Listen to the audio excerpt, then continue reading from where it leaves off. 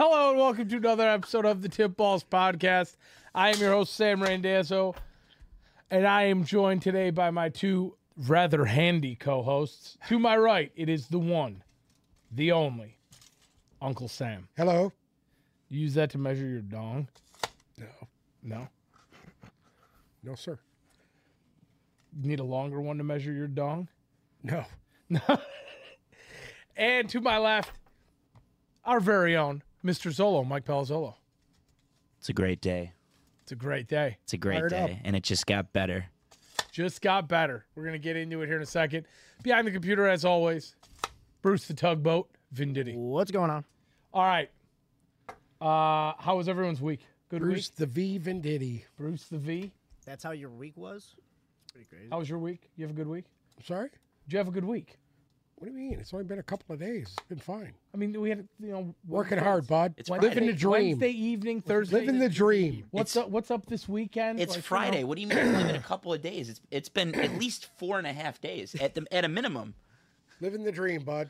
Living the dream. Zolo, you?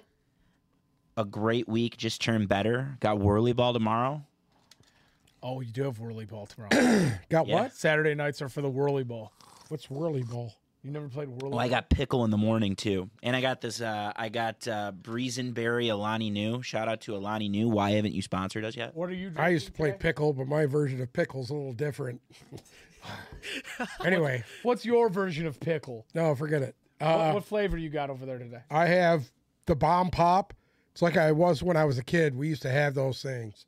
The bomb pop. You did? I yeah. have to take a break from the Alani Yeah. New right now. That's when the good humor guy used to drive down the streets in Detroit, and we'd get to, everybody would follow the truck. Hey, I want some ice cream.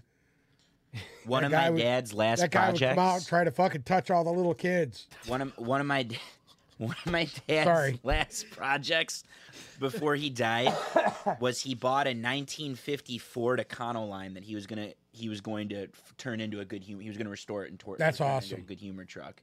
But he just had a body essentially, and he never got around anything else, and we eventually sold the body. But You didn't finish it? no, Come on. he bought the body of the car, just the frame, a Correct. couple months before he died, and it would have cost we have a bunch of other cars we have to restore in the meantime.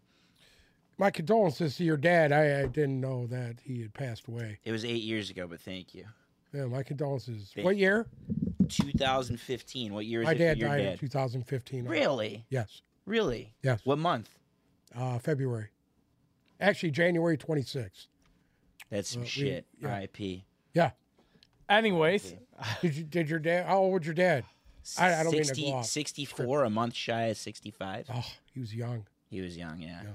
And I've met your mom before, dad so was I know your 77. dad. Yeah, he was. I Yeah. knew your dad had to have been younger. 77, and my mom always said you can't kill evil. She was wrong. God, we're on a roll today. Anyway, What a way to start off the show. and Sam, that's what Sam I still get- hasn't been to the cemetery, by the way. That's what I got to asking everybody how their week was. How's your granddad? Anyways, I was going to say something. So I send pictures of the stone every 4th of July.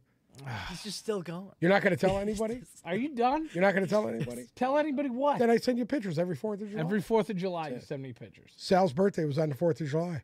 In case anyone cared, I am feeling quite a bit better. Oh, I was gonna ask. Nobody cares. Because I'm gonna make a full court press to see if we can get you to whirly ball. The only issue I'm having now, Is venereal disease. the steroid that they put me on to get rid of the sinus infection is now doing one of two things. It's either constant constipation or constant diarrhea. Right now, we're in the constipation phase. So I that thought you were gonna say it's making your pee-pee small. Hopefully, like the we can baseball finish this players episode. no, hopefully, That's a yeah. myth. I didn't put my suppository in yet today, so that way I can make it to the end of the Tiproids. episode. Bruce can Tip handle that Roy. for you later. Right. Bruce can Anyways. tongue fill that suppository for you. Jesus. Can we get into it? Intro. Let's Bless get you. in. What an intro. Bless you. Thank you. God bless you. Okay. As you all probably know, last night, our very own Detroit Lions headed up to Lambeau to play the Packers and came out victorious. Not just victorious.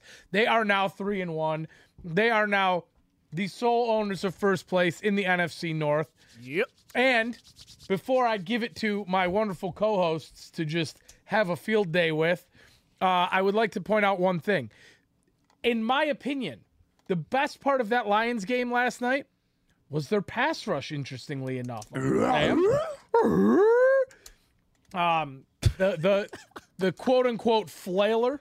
Uh-oh. I turned up the YouTube. I watched the YouTube on here so I could see your comments.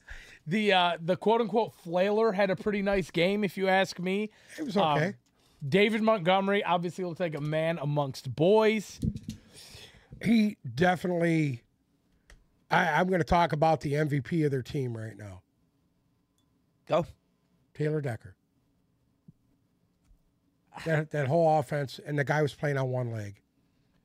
He was To me, he got it up for this team and went out there. And no, he's not 100%. I don't even think he's fucking at 50%. And went out there and did a great job.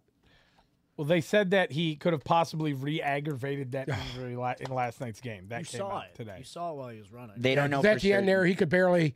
Now he was going up against a furious exchanges after exchange with the Sean kid. Gary. Yeah, they were going at it, man, and he was on one leg. Yeah.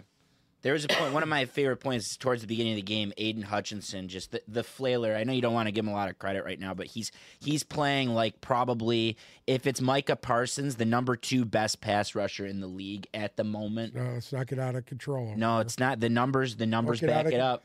I'm not an analytics guy. I see the difference in players. Good. I'm happy you see it because he's literally in on every single He was play. in Jordan Love's face And every since play they've moved him to the middle, since Aiden Hutchinson's been moved to the middle on third downs, We talked about that 2 weeks ago. Yeah. We talked about that from the Kansas City it was game. your theory. When they pushed him inside, he was getting more of a pass rush inside than outside. I think they need to play him more inside at a 3 than he's playing on the edge. I think Aaron. I would rather see them put somebody else on the edge and put him inside. Push him inside on third downs. I don't have a problem with that. So what I'm going to take from this now is that the fluke game so far was the Seattle game. Because, I mean, they were in firm control of that game last night. I don't think it was never at any point in question. It looked like they had a game plan. They had a game plan. An absolute game plan. And outside the interception by Goff in the first series, they were pretty much flawless. This is what we can take from this. If you want to call the Kansas City game lucky, I'm not going to call it that. I think they played a great game and won it. Hey, they outplayed them, period. They outplayed Kansas City. Then they went into a week against Seattle, which we know for some reason this team always has a hard time with Seattle, and they didn't have a very good plan. That was a coaching issue, not a player issue. They came in against Atlanta, took care of business. They went into Green Bay last night, took care of business. Right now, my feelings on this team are that they are going to be an 11 or 12 win football team, and they're going to win this division. Now, we got some time off before their next game, but they go to why am I having a moment? Next game is Carolina at home. Carolina at home. After that, they go to Tampa and to Baltimore. So, realistically, I think if they should win 2 of those next 3 games. Mm-hmm. And then the Raiders Monday Night Football after that, going into the bye. So Okay. if we want to break down the whole 4-game segment, 3 of 4. yeah, They should go 3-4, which would put them 6-2. at 6-2. If you remember what Mike was talking about, the season is in sections. Yeah. 4-game increments. Well, And Section he 1, talked they about did that. pretty fucking good. Section 1, they come out 3-1. Yeah. You They need to come you 3. can't be more happy than that. I would have been more happy with 4-0, but The way I look at it We is had no some one's coaching beating the issues Lions in in that regulation at this point. That's how I'm spinning at this no, point. I'm just happy they're winning. And then number 2, I was pissed about that Seattle loss. It's the one that I wanted. I wanted Kansas City, That's but I the one I really wanted. wanted Seattle. I was pissed about the Seattle loss, but put it this way. They benefited so much from losing that game, and it was such a wake-up call. And it put this defense in check now to where it went from, oh shit, to now it's one of the best pass rushes in the league at the moment. And a defense that is not to be trifled with. You better come to play if you're going have to against the Lions understand D-line. That basically our line is so beat up. Our offensive line, as beat up as ours is, so is Green Bay's. Well, yeah, but this is the other Green Bay it's was the missing their NFL. starting left tackle. They're missing a lot of guys up Bakhtiari's front. going to be out for the year now. For And- every and that- for every that comment hurt on them. Green Bay's offensive line being decimated, which I Right. don't disagree. For every comment on that, the reason the Falcons started out 2-0 is because their offensive line was very good through those 2 weeks. It's a sneaky Correct. good, highly graded offensive line. And going into the game yesterday, I know you don't believe in analytics. Going into that game yesterday without Bakhtiari, the Packers actually did have the highest graded offensive line in football. Well, they showed that they are not the highest graded offensive No, line. hell no. They already showed that. Hell no. Either That was real quick. That was shown. Either that or at some point, if what's happened over the last 2 weeks keeps happening, we're going to have to give the Lions defensive line credit at some point. Yeah, I'm not discrediting them at all. I thought Bugs came to play. Lee McNeil was excellent. Oh, that was one of Lee McNeil's Excellent. best games as a Lion. McNeil, that's probably one of the best I've ever seen him play. Period. He was getting upfield. I like the fact that he lost a little weight, so he's a little quicker now. Mm-hmm. You know, He's a little lean I like cuisine. that. I like where it's headed.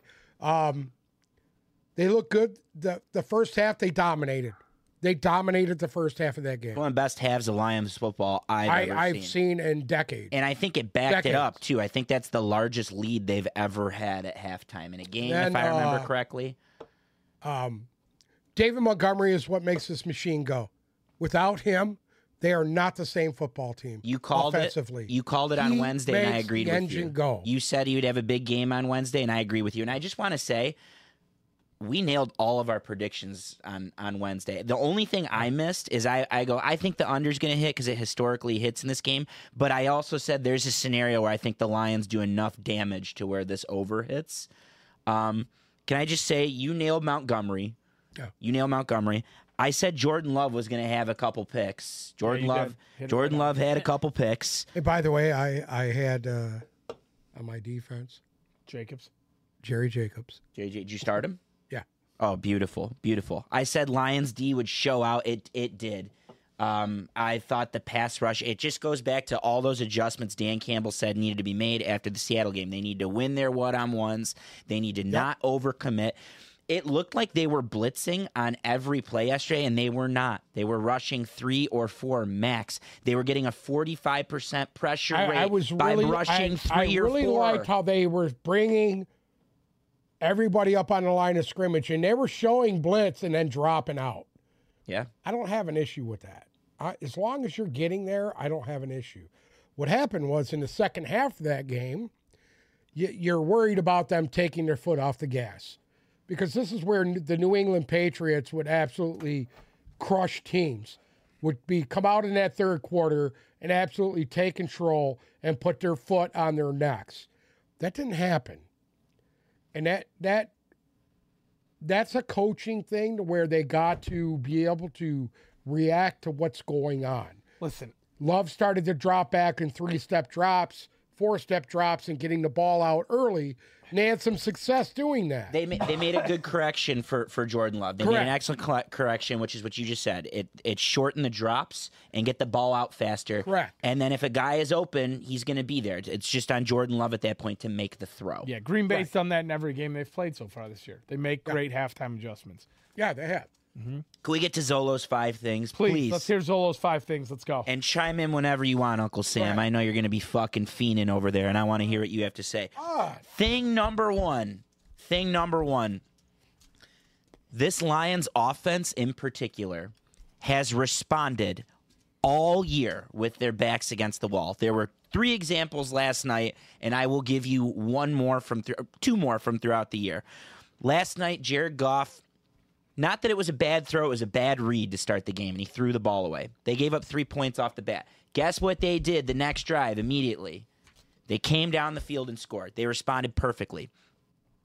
Later on in the game, the clock gate, when the clocks hit 00 and the Packers got a free play and scored. Guess what happened immediately after that? The next drive. What happened? Came back and scored. The Lions went 90 yards and took 8 minutes off of the clock and put a dagger touchdown drive together, where they went for it on 4th down twice. It was beautiful. Okay? Earlier in the year, backs against the wall in Kansas They had City. a penalty that helped them with that, too. Yeah, but that's part of the game. That's part of the game, and that was a penalty. You cannot do that. It's a guy that's done that in the past. Yeah, you could do it in should know better. college. You can't do it in the pros. So earlier in the season in Kansas City, when Mahomes drove down the field, okay, they had their backs against the wall. They came and scored in the fourth quarter to take the lead, to make it 21-20. And then in the Seattle game, the game that they lost, everything was going wrong. You were down offensive linemen, and David Montgomery was out, and there were injuries, and guys were dropping off the field. Guess what? They still came down the field and scored in the fourth quarter, and then they had the ball to win at the end of that game as well. Every time their back is against the wall, they respond. And before you guys say anything, it brings me to thing number 2 of 5 thoughts. Number 2 is Jared Goff. Jared Goff has slowly, I know you think it's Taylor Decker. Jared Goff is the MVP of this team. Everything he says, everything he does, his presence in the locker room, he is so poised right now. And this guy, we're so fucking lucky to have him. This guy was supposed to be the throw-in to make the salaries work in that trade. And guess what? He's slowly evolving into the most effective piece in that trade. A trade that was beneficial for both teams, of course, but he's evolving into the most prominent piece in that trade. And they are so lucky to have Jared Goff. And I just want to bring something up, and I want to get you guys' thoughts on it. Did you see the Ryan Fitzpatrick thing? Did you guys see that? Yes, absolutely. Did you see the Ryan Fitzpatrick thing? For those that didn't see it, real quick, Ryan Fitzpatrick has been referring to Jared Goff as a poor man's Matt Ryan, whatever the hell that means. Matt Ryan went to a Super Bowl and had MVP caliber seasons. That's fine. You want to be a poor man's Matt Ryan, that's fine. So after the game, Jared Goff goes to that Amazon paddle that Ryan Fitzpatrick is on. He goes, "Hey, I heard you call me a poor man's Matt Ryan." Well, I thought that was cute that Goff brought it up instantly. He was waiting to say that. Do you think Matthew Stafford would ever have said something like that? When Terry Bradshaw called him out for wearing his hat backwards, and when the officiating blew games, Stafford, I'm sure he was a leader. I know he was a leader, but he didn't have that fire and go to bat for the town like Jared Goff does. And we are so lucky to have Jared Goff in that locker room. That's thing number 2. The reason why thing number 1 works, which is how the offense has responded all year, is because of Jared Goff. What are you guys' thoughts on Goff so far through 4 weeks? I agree 1,000%. I mean, well, not only did I draft him as my QB1 in fantasy, which even though it didn't go my way last night, I agree.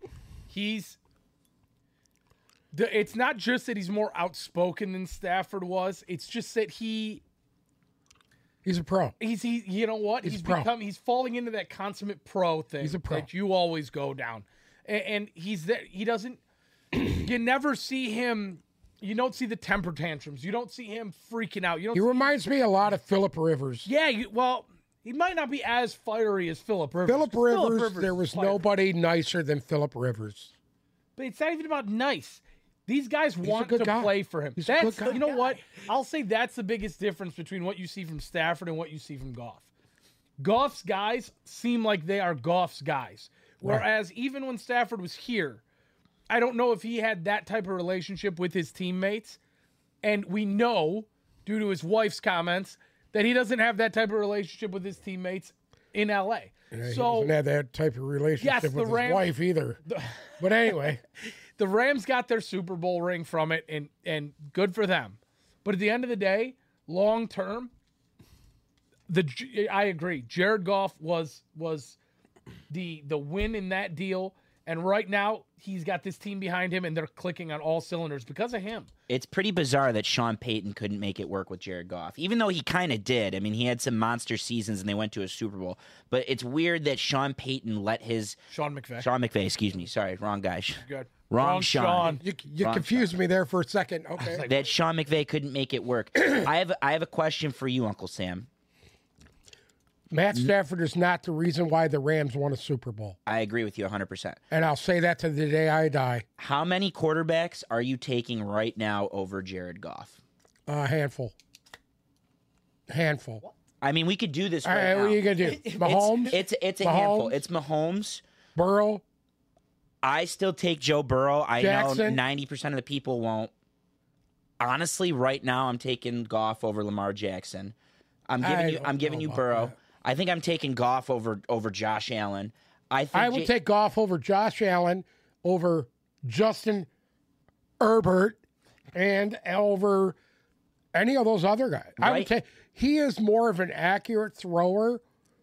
The only guy that I might take over him right now that nobody's talking about is Tua. Because I think Tua is deadly accurate. I think Jalen Hurts is on the list. I would put Jalen Hurts on the list. That's it. There's probably 4 guys I'm taking over Jared Goff right now. Okay, go ahead. Name them. My 6 are Mahomes, Burrow, Tua, Hurts, Allen, and Lawrence. Right now. I don't think I'm taking Trevor Lawrence right now over Jared Goff. But I'm not either. You want to know why? I'll give it to Because you. if I look at those two, they look very similar to me.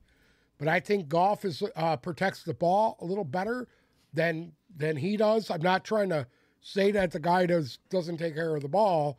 I just think Jared Goff is a better protector of the football. He doesn't put his throws into harm's way as much as Trevor Lawrence does. I agree with that too. And same. But Trevor Lawrence wants to push the ball downfield. Yeah. That's something that Goff doesn't do. Okay, he doesn't do that. Thing number 3 on Zolo's 5 things. The defense is so in sync right now. It is crazy in sync. And there's one play in particular that I want to talk about. It's the I don't know if it was the first Jerry Jacobs interception. On that play, so much had to go crazy right for that interception to go down. And it started with Aiden Hutchinson, who, fuck, man, he's absolutely in fuego right now. And he had, with the world watching last night, he had a lot of people's attention with how good he was. And it started with Aiden Hutchinson rushing up the middle on that play in particular. Okay, that was the first part of it. Second thing is Brian Branch was dragging in coverage on I think Dobbs at that point. So Dobbs wasn't even open.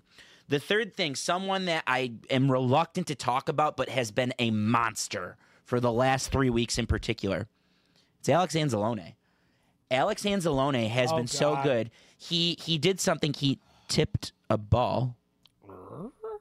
He had one good game. He did the thing. No, look at his grades. He's been outstanding for 3 games at this point. Tackles from behind. He tipped a ball perfectly, and then of course Jacobs was in position. But there's one last play there that no one saw. You have to look at the wide angle for you to see it. You have to be from the perspective of Jordan Love to see it. Tracy Walker drilled Christian Watson as soon as the ball was tipped, before it was caught. Because if a ball is tipped, you could start blocking receivers anywhere, and you could stop them from catching a ball. Tracy Walker absolutely pummeled Christian Watson on that play. In this defense, mainly Hutchinson, McNeil. There's 2 guys in each facet. Hutchinson, McNeil, Anzalone, Brian Branch. They're clicking like crazy right now, and they are so in sync, and that is why the last 2 weeks have gone how they've gone. They went 7 quarters without giving up a touchdown, essentially. I mean, come on. There's going to be a point. I don't think it's going to be this week because they have another lackluster team coming in, and then the week after that. But there's going to be a point where we're going to be talking about this defense from a league-wide perspective and not just a Detroit Red perspective. Rifle's coming to town. Bryce Young's supposed to play. Bryce Young is going to play this week. The Red Rifle will be on call. There was one thing last night that I didn't understand, just because you're talking about the defense. I didn't really understand them putting Brian Branch back into that game. That worried me. I agree with that. I didn't like his I don't know what happened to him. They're saying x-rays came out negative. I think it might be a little more than that. Just because he was unable to put weight on that. I'm watching him walk off the field. That's a bad thing. And the first thing just because it didn't really look like anybody hit the first time. Yeah. It didn't really look like anybody hit him, and the first thing that popped into my head when I saw him go out in the car. Aaron Rodgers' Achilles. That's what I thought of. Same. And I shit myself. He did get rolled up on. I think he had a bad ankle twist, and it was severe pain in real time and couldn't walk on. And if you've twisted your ankle before, you know that comes back later. Does that rule out a high ankle sprain? I don't think it doesn't. He could have that right now. But x-rays are negative, and he's fine. The second play, it looked like cramps, and I think they eventually confirmed that. I agree with that. Regardless, you are 100% correct. He should not have been back in that game. I think they only put him back in because Will Harris got burned immediately, and that was a problem, but that play shouldn't have even happened, so it's fine. Yeah, that play was at zeros when it happened. So, Thing number 4. Thing number 4. The Lions are who we thought they would be. They are doing what they wanted to do. They wanted to bully people in the trenches on both sides of the ball, and it showed like crazy last night, even with a banged-up offensive line. The offensive line had the lowest grades on the team other than Sewell.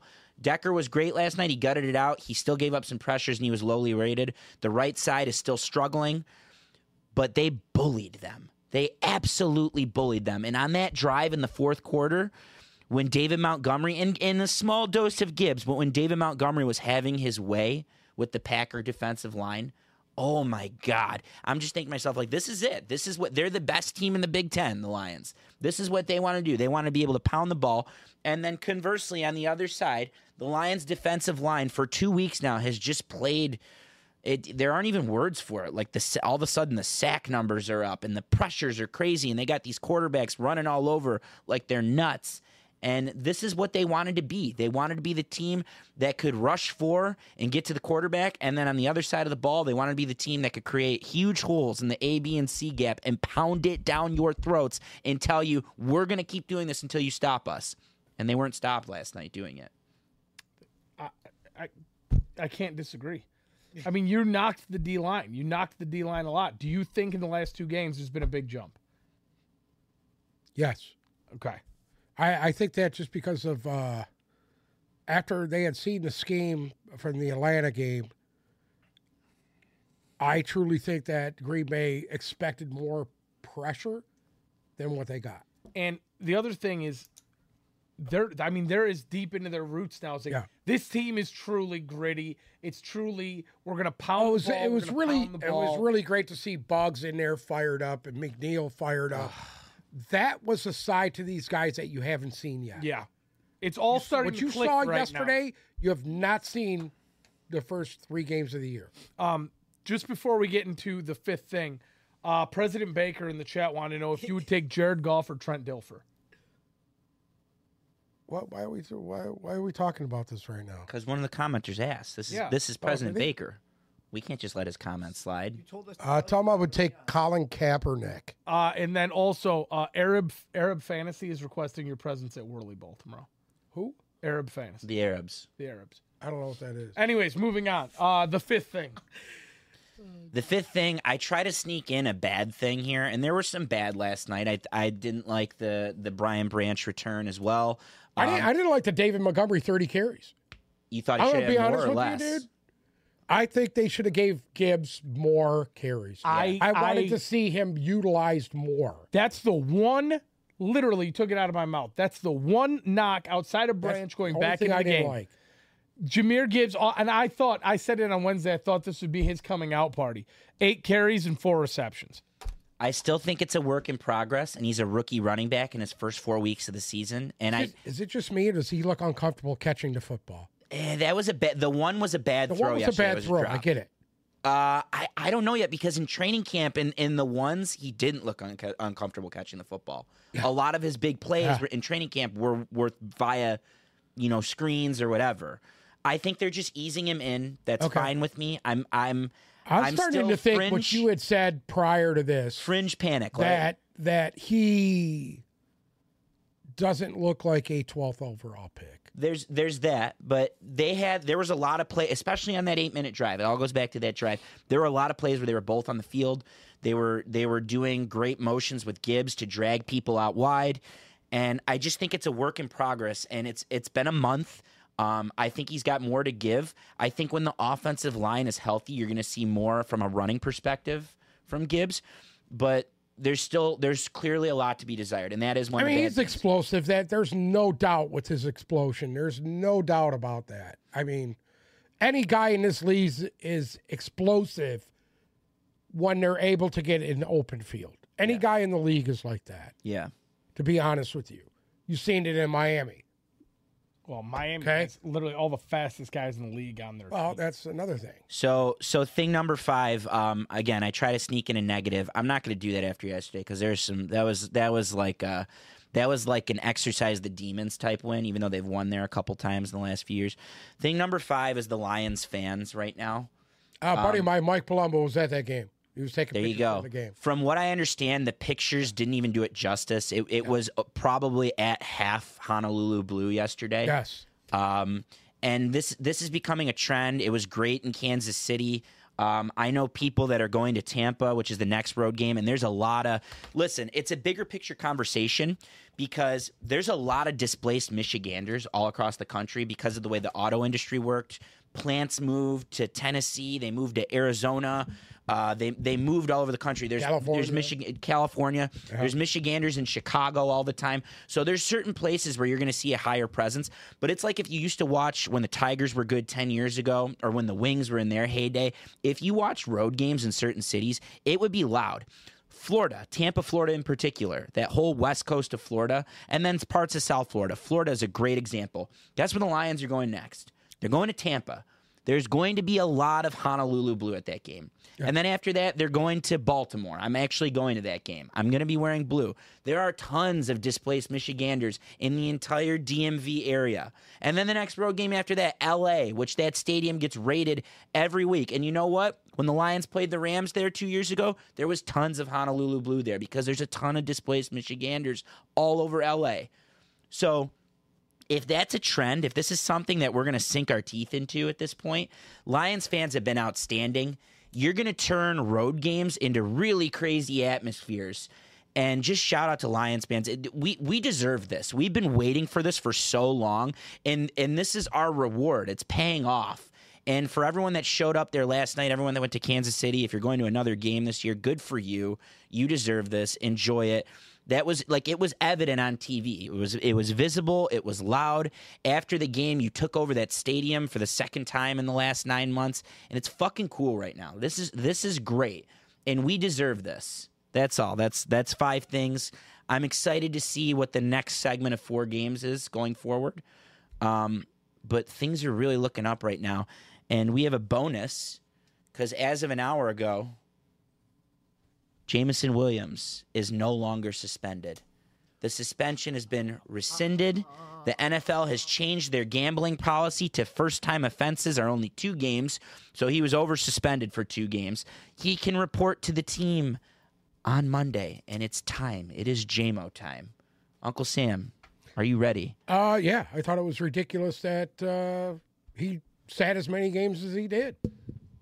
So they changed all the rules around today, pretty much. Whatever. You could stomp somebody in the dirt and get 3 games. Well, just remember that. First violation. I could stomp Bruce in the face 20 fucking times and only get 3 games. You can get 64 hand jobs and only get suspended 8 games. The first violation, 2-game suspension without pay. Second violation, 6-game suspension without pay. Third violation is 1 year minimum without pay. That's betting on non-NFL sports from the workplace. Okay. Betting on NFL games. Permanent suspension. 2 years. Minimum of 2 years, maximum of lifelong banishment. Wow. So any NFL betting whatsoever, you're done. You're done, essentially, is what the precedent they're setting. But this is the way that it probably should have been from the beginning. Right. Now, if that was out there, I'm sure you wouldn't have seen as many of these guys doing what they were doing. Absolutely. Yeah. Absolutely. And it's clear. What happens when you make the rules up as you go. Right. There's no gray area. It is concrete. You bet on football, you're done. Right. You bet on anything else, you're going to sit your 2 games. If you don't figure it out after that, then it gets worse. So just circling back to Jamo, he's 100% healthy from what we understand. And here's the problem. This happened last year to him too. It takes time to get indoctrinated back into an offense. And things are going a certain way right now. They probably didn't expect Sam Laporta to get as many targets as he's getting. They probably didn't expect Reynolds to be playing the role that he's playing. So now Goff has to find a way to build a rapport back with Jamo. He has to, just because the Marvin Jones thing is not working. Well, that's a positive. Awful. The problem is Marvin Jones' targets have just slowly depleted over the last couple days. They needed to, because he's not the player he was when he was here in the past. So here's the deal. What are we expecting from Jamo? Personally, I think it's going to take a little bit of time. I think he's only going to get a series or 2, maybe in between. You know what? If I was them, I would absolutely throw him out there and target the dog shit out of him. This is because you know why? It's been 2 fucking years, and it's time for him to step up and show everybody that he's a 12th overall pick. Okay, but let's look at this. All right, so last night, Goff threw the ball 28 times. Right. All right, 5 went to St. Brown. Right. Those targets belong to him. They ain't going nowhere. Okay.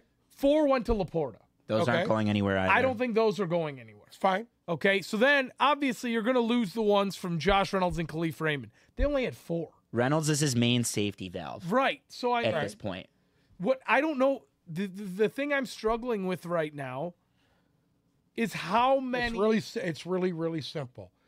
You should have at least 4 targets a game, and all 4 of those targets need to be down the fucking field. You'd be happy with 4 targets a game. Down the field. Okay. So I don't want to see him catching a fucking 10-yard out. Here's the deal. I want him going down the fucking seam 40 yards. It's a bigger picture conversation. That's all his targets are going to be downfield. That's what I want. But there's a bigger picture conversation. It all goes back first. It starts in the trenches. You need the offensive line to return to form, okay? Because if they can buy Goff an extra second, what Jameson Williams does is he takes the top off of a defense. Correct. And of course, Khalif Raymond's he's outstanding. He's incredible at that. But what Jameson Williams is going to do is he's going to develop a play downfield faster than anyone on the team. So if you establish the run properly and you run play action properly later in the game, Jameson Williams should be down the field and should be open. At that point, it's just going to come down to is the ball overthrown or underthrown. He should be at least get 3 to 4 targets past 20 yards, period. It all starts with having to run the ball better, because if you're able to run the ball up better, you're going to be on the field more. You're going to have more passing plays. They did. They ran the ball outstanding last night. But I think it's going to take a second for Jamo to click in this offense. They're going to have to redistribute a lot of the target share.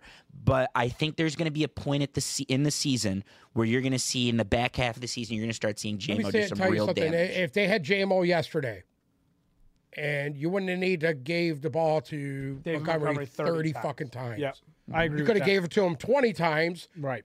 Or 21 times, and at least 4 to 5 of those targets downfield to Jamo. Agreed. And he would probably be open for at least fucking 3 out of the 4. And something you have to do with Jamo, you can only cover him in man because he is so fast. Correct. So you need to take your best press corner. He probably is going to need safety help. Okay. Correct. But you can only cover him a certain way because he is so fast. And the payoff to that will be St. Brown and Laporta. Exactly. Will fucking absolutely in the middle of the field, there's going to be massive chunk plays if Jamo is dragging people with him. That's going to help David Montgomery, too. It should benefit everyone. Playing up on the line of scrimmage with the Lions because they know they don't have a fucking guy who can stretch the field. Teams aren't stupid. They're not stupid. They know the Lions can't really stretch the field. Outside Raymond, they don't have a guy to stretch the field. Teams know that. And they've been playing and taking advantage of that. That's where Seattle took advantage of Detroit because they knew they didn't have anybody that could stretch the field like Williams. They knew that. That changes the dynamics of their offense. Correct. It makes them even more dangerous. And once that happens, you're really going to see it open up. I agree. You're going to see the Ben Johnson 45 fucking points a game. So it's a great day to be a Lions fan. And he'll be gone. You're coming. He'll be gone after this year. We're coming off one of my favorite wins ever last night, and then 12 hours later we get Jamo off of suspension, and let's just get these guys healthy. If these guys get healthy, get that old line healthy. Get Jesus, these guys to really start gelling together, and they could be something special. This might be a record. We only spent 40 minutes on the Lions. All right, let's do something else. All right, moving on to some news. This one I know you're going to be intrigued by. Chandler Jones, the Raiders' former star pass rusher, one of the Patriot greats. Bones Jones. He was booked into the Clark County Detention Center last night in Las Vegas. Okay. Where he was picked up on 2 counts of violating a domestic temporary restraining order. He's expected to be released sometime today. Okay. The Raiders came out and made a comment. We are hopeful that Chandler Jones receives the care that he needs. He, his family, and all those involved are in our thoughts. As this is now a legal matter, we will not be providing any further comment.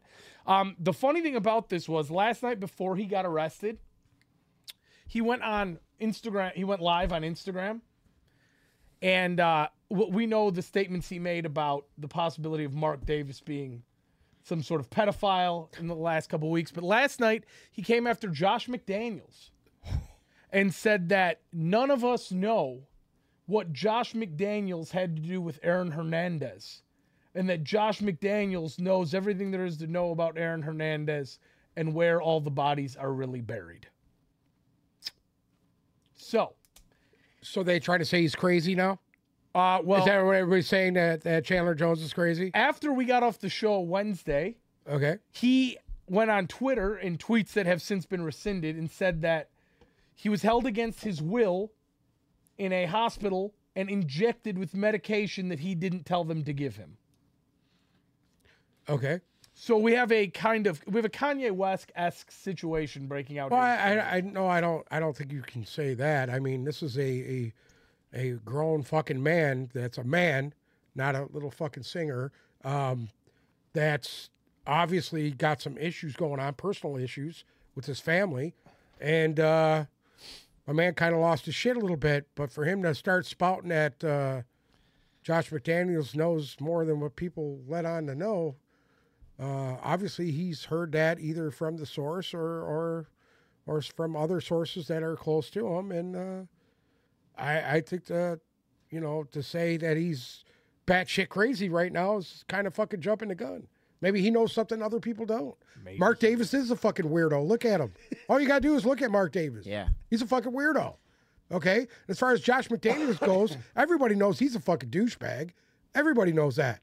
Even Tim Tebow knows he's a douchebag. I have one. God bless Tim Tebow. God bless him, Tebow. Sorry. Praise be. I have one comment, and then I have one scenario.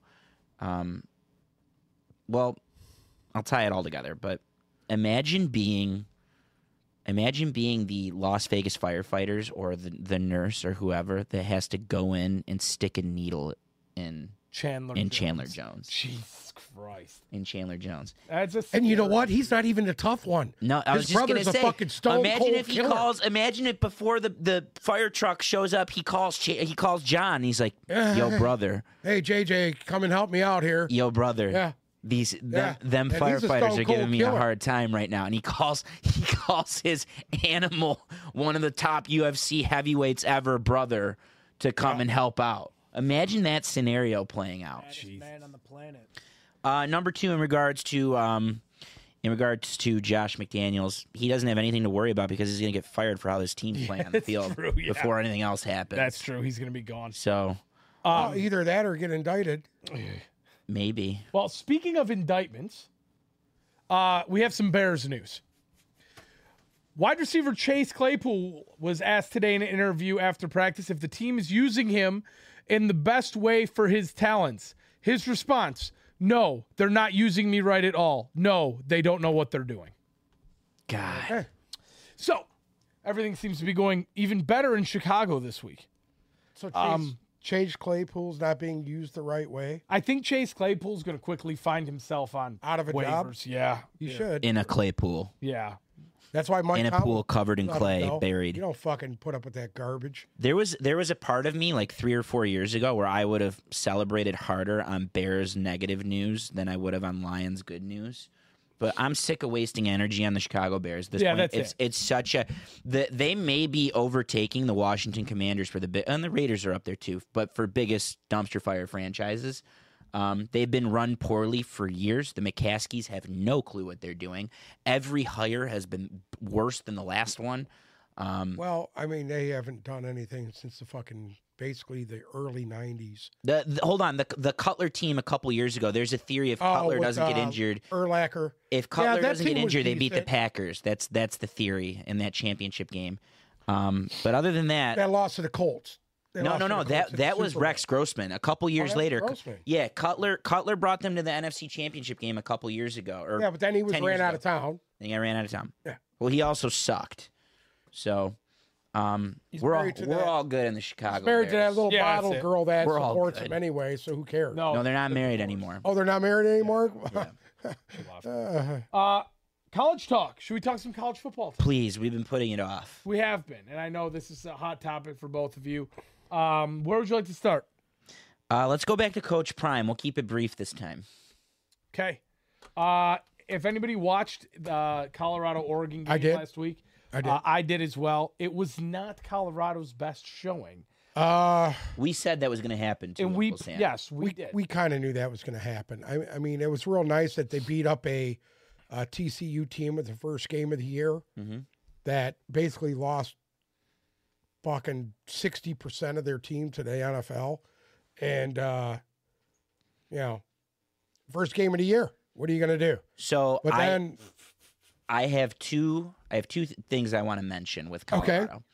Okay. The first is Prime had he's been outstanding all week. He called out one of his 5-star recruits for not watching enough film, which was incredible. I thought that was really great. And I don't have the exact comment, but his comment after the game last week was perfect.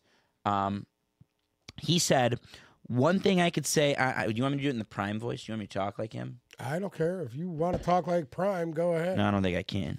But he said, one thing I could say honestly and candidly is you better get me right now, Sanders said. This is the worst we're going to be. You better get me right now. I agree with that. I love that quote. That being said, I still think they have a lot of losses on the docket. Listen, they got to play USC this week. Yeah. That's we can do this. Very tough game. We can do this right now. They're evading some of the good teams in the Pac-12, but they have to play USC. They get them at home, and a bunch of people are going to that game, by the way. That's tomorrow. LeBron, Lil Wayne, yeah. They have to play USC at home. They have to go to the Rose Bowl and play a decent UCLA team. They have to go to to Utah. Those are their last two games to end the year. Many teams have better Utah is one of the best defensive teams in the country. Mm-hmm. So they're going to have their lunches. They better pack their lunches because that's going to be a really, really tough game. Yeah, so I think Utah is going to win the Pac-12 again, probably, because they've looked like the first or second best team through 4 weeks, and they haven't had their quarterback, Cameron Rising. Right. So they're 4-0 with some pretty big wins. They stopped UCLA last week without Cameron Rising. So on top of that, they still have a good Washington State team. We're going to talk about Washington State when we get to Mel Tucker in a little bit because their coach has become a candidate. They have to go to Washington. Oh, no, I'm sorry. Yeah, they have to go to Washington State, and they have to play another ranked Oregon State team. So that leaves their margin for error for bowl eligibility. It's very, very thin right now. It is very thin. Well, they at least got to win 6 games. Yeah. At least 6. So they're at 3. Right. There's a good chance they're going to beat Stanford. There's a good chance they're going to beat Arizona State. And there's a good chance that they're going to beat Arizona. You cannot lose one of those games if you want to be bowl eligible because then you got Utah, you got Washington State, you got USC, Oregon State. There's the margins razor thin. I love what Prime has done this year. It's been great. I think he's going to have a lot of recruits coming in, but razor thin margin for error, Uncle Sam. So what happens from here? What do you guys think happens from here? Do you think they make bowl eligibility? Do you think Prime leaves? Like where are we at on the Prime conversation? So I think that they're going to win one game that they shouldn't win. I think they come out of this somehow. Let me stop you. Don't you think there's a shot? I agree with you. I think they're going to end up winning one of those big games. But do you think that they lose one of those games that they're supposed to win too? It's hard for me. I don't think so. I think he's going to have him. This is the thing, right? Oregon's a perennial college football team, in my opinion. Would you say Oregon's? If you watch that game, you really seen the talent difference. Yeah, I mean, and that was huge, especially on the defensive side of the ball. Colorado does not have the studs on the defensive side of the ball to compete. No, with the USCs and the Oregons, they don't have it. No, and he knows that. And I'm with you. And another element with Oregon is they had been hearing they were so ready to put it. Yeah. And Colorado State was the week before too, but Oregon in particular was so ready to just take that Prime narrative and just stomp it into the ground. And they did. Their coach, they used that as bulletin board all week. 100%. No, I agree. Their coach, Dan Lanning, who I think is one of the best coaches in college football at this point and is a very up-and-coming guy, he was on that 2015 Alabama staff that featured Mel Tucker. It featured Tosh Lupoy, who he replaced at Oregon. It featured Kirby Smart. It featured Lane Kiffin. I'm missing some names right now. Mario Cristobal, who's at Miami now. The Florida head coach. I can't remember his name, but they're so. The way those coaches, their mindset, other than Mel Tucker, he's the outlier, but their mindset in terms of cutthroatness and getting their teams motivated. Dan Lanning had that team ready to play. He had him jacked. And that team, let's be honest, that Oregon team returned a lot of starters from last year. a lot of guys from last year, and that's huge for them. Bo Nix is a top 20 quarterback. You look at the teams that are probably. struggling right now, the teams at the top that are struggling, Alabama, still struggling. Georgia, as good as they are, they're struggling. Michigan is struggling. They can't run the football. They lost so much on their offensive line. This is what's going on. This is your new wave of college football that's coming. Because every year, teams like Alabama, Georgia, Clemson, all these teams, listen, the top 300 players of college football go to the fucking pros every year. 255 to be exact, or 58. They go to the pros every year. And in the first round alone, Georgia put 7 guys in the first round alone last year. I mean, they do it every year. Alabama put 5 to 6 guys There's in always going to be every a down year or two. So there's going to be that year, like right now, outside. I would like you to name one quarterback beside the Michigan quarterback who has any kind of experience to run a team in the Big Ten. Currently in the Big One Ten? quarterback. You talk about outside Cade McNamara. There's none in the Big Ten. Exactly. And that matters, too. Exactly. That matters big time. Experience matters in college football. The guy football. that's at Georgia, inexperienced. The guy that's at Alabama. That's Alabama's biggest problem. The guy who's at Ohio State doesn't have any experience. He's played well, though. He's played well, but I'm just saying he's not. They haven't played a big game yet. That's coming. So, wait, you're talking about Ohio State hasn't played a big game? Correct. Wait, they just outside their last game. That was a big game. It's Notre Dame. Come on, dude. You know what? Notre Dame hasn't been relevant in 10 years. Honest to God, and I'm starting to agree with him on this Notre Dame take. It seems like every time Notre Dame's in that big game, they choke. They fucking choke. Okay, agreed. They're and Brian Kelly was a better coach than the rest of these guys. I'm Notre happy. Dame's constant choke job. I'm happy you said that because I think Notre Dame is a joke, an absolute joke. Join a conference. And they also did choke the game away. Yes, they literally did. choked the game away. For those that didn't see, they had the ball with 4 minutes to go after getting a stop on 4th down, and they started throwing the ball and stopping the clock, and they gave Ohio State the ball back in order to get that drive going where Ohio State won the game. But you cannot take credit from Ohio State, and that is a big game. I don't care what you say. I've been to Notre Dame a couple times before, and it's fucking insane there. And that environment was insane. I've seen Notre Dame Saturday. play back when they were Notre Dame. Yeah. Not now. When they were real. Not I now. agree with you. Brian Back when they Kelly's were Notre real. Dame's teams were their playoff team was a joke. And the year they lost to Alabama 2012 in the national championship game, Wait a minute. they were a joke. They did not belong in there. I'm with you. They were outgunned, outmatched, out everything Yeah. in that game. And Manti Te'o with his made-up girlfriend and all that bullshit, stupid. But anyway, I remember all that. I remember Notre Dame when they were fucking Notre Dame, when people were afraid to play them because these guys would come in and they would absolutely ass hammer people. You haven't seen that shit in decades, man. That's fair. That's fair. You haven't seen it in 30 years. That's fair, but that's still an extremely hot. It was a close game for a reason, and it was still an extremely hostile environment. And trust me, I'm the biggest Michigan fan.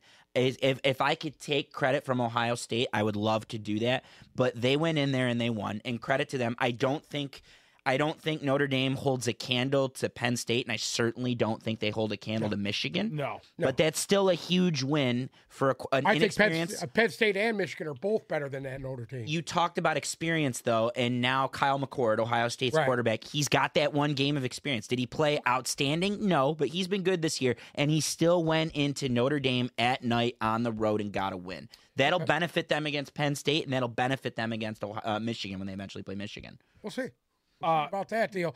I do know this, but Ryan Day, don't you know, the old man Lou Holtz is old and senile. Leave him alone, dude.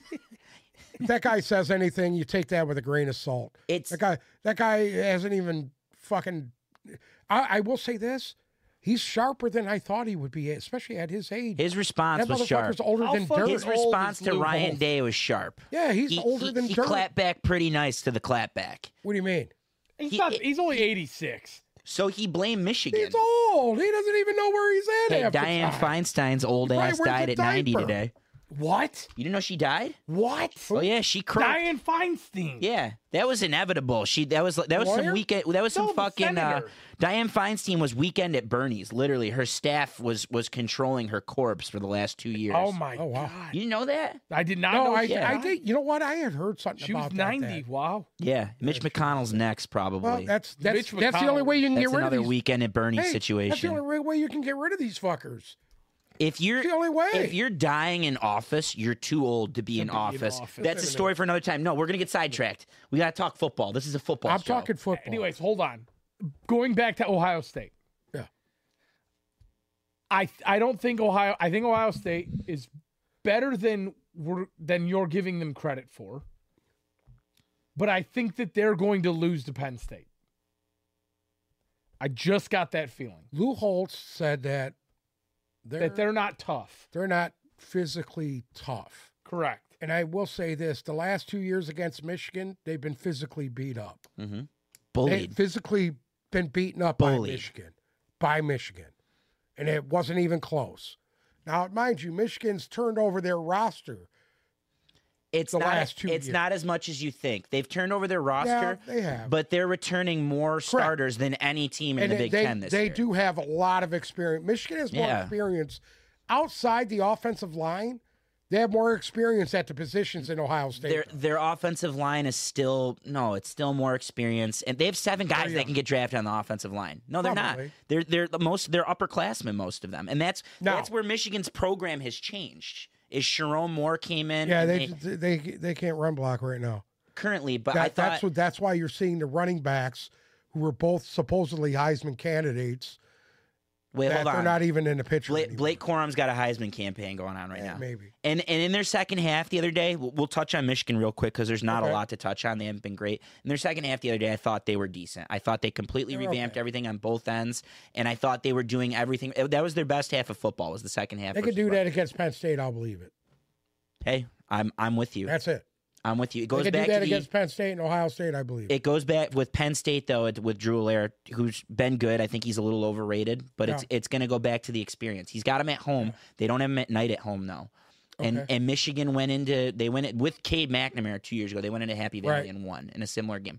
I just think Michigan, when it comes down to that, I'm with you. If you want McNamara. Shout out to Cade McNamara. Where's he at? Iowa. He's been talking Iowa. mad shit this week. Yes, he has. Have you seen that? And I'll tell you what, Iowa's offense is an absolute fucking dumpster fire. Yeah. Absolute dumpster fire. Yeah, he's on I don't know watch. if you've seen it. It's not good. And I think we talked about it on the show already, but do you know Brian Ferentz' contract clause? Yes. The guy scored 25 points.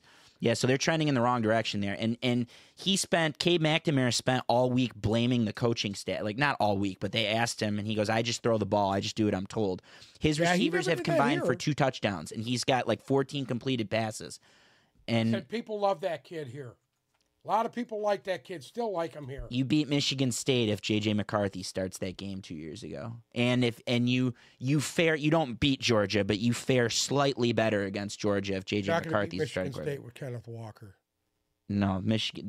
Not going to happen, bud. I mean, Single-handedly do we want ran to talk all- about the 6 He calls? single-handedly ran all over Michigan. That's fine, but do we want to talk about the 6 calls that went against Michigan that game, the home cooking? It doesn't even matter. He ass punched the Michigan defense. What do you have, like 5 touchdowns in that game? 6 You know what? touchdowns? This is a perfect transition because had that game not happened, that game was the best thing to ever happen to Michigan football because you know what happened? They went on to win all their games from then on out other than the Georgia The game. only thing that would have happened and better in that game is that if Kenneth Walker had ran to the sidelines and stuck his helmet right in Jim Harbaugh's ass. That's listen. That would have been the only thing I would have been entertained. That was to the see. best thing to happen to Michigan because you know what happened? That's the game that got Mel Tucker his contract extension and turned the Spartan program into a tailspin. And Michigan, you're right. Michigan has accomplished every goal that they've accomplished other than a national championship since then. I can honestly say this: them running D'Antonio out of town was the stupidest thing they've ever done. His teams were going to shit though. The His stupidest thing they ever he, done. he couldn't recruit anymore, and his teams were going like this. But a lot of The his stupidest coaching thing they ever staff did- went away too. But Mel Tucker was given a massive money pool to sign coaches and then didn't do it. Or, well, he did he signed guys. He signed guys. He just overpaid for bad coaches. Listen, this is a perfect transition. This is a perfect transition. Everything you do at Michigan State is predicated around if you beat Michigan. And Mel Tucker beat Michigan in a highly emotional game and got one of the biggest contracts. The first one was, if you want to give it to him, that's fine. Listen, it's the second one that got him the contract extension. What about last year? They lost. And what has he done? He had a losing season the first year. He beat Michigan. Had a winning season. Good job. He beat Michigan. Michigan went on to win the Big Ten and go to the college football playoff. $71 million, dude. He's not getting that $71 million. Oh, he'll get it. He's not. Yeah. He'll get it. He might get 20 or 30 million of it, but he's not going to get more than everybody thinks. You know why?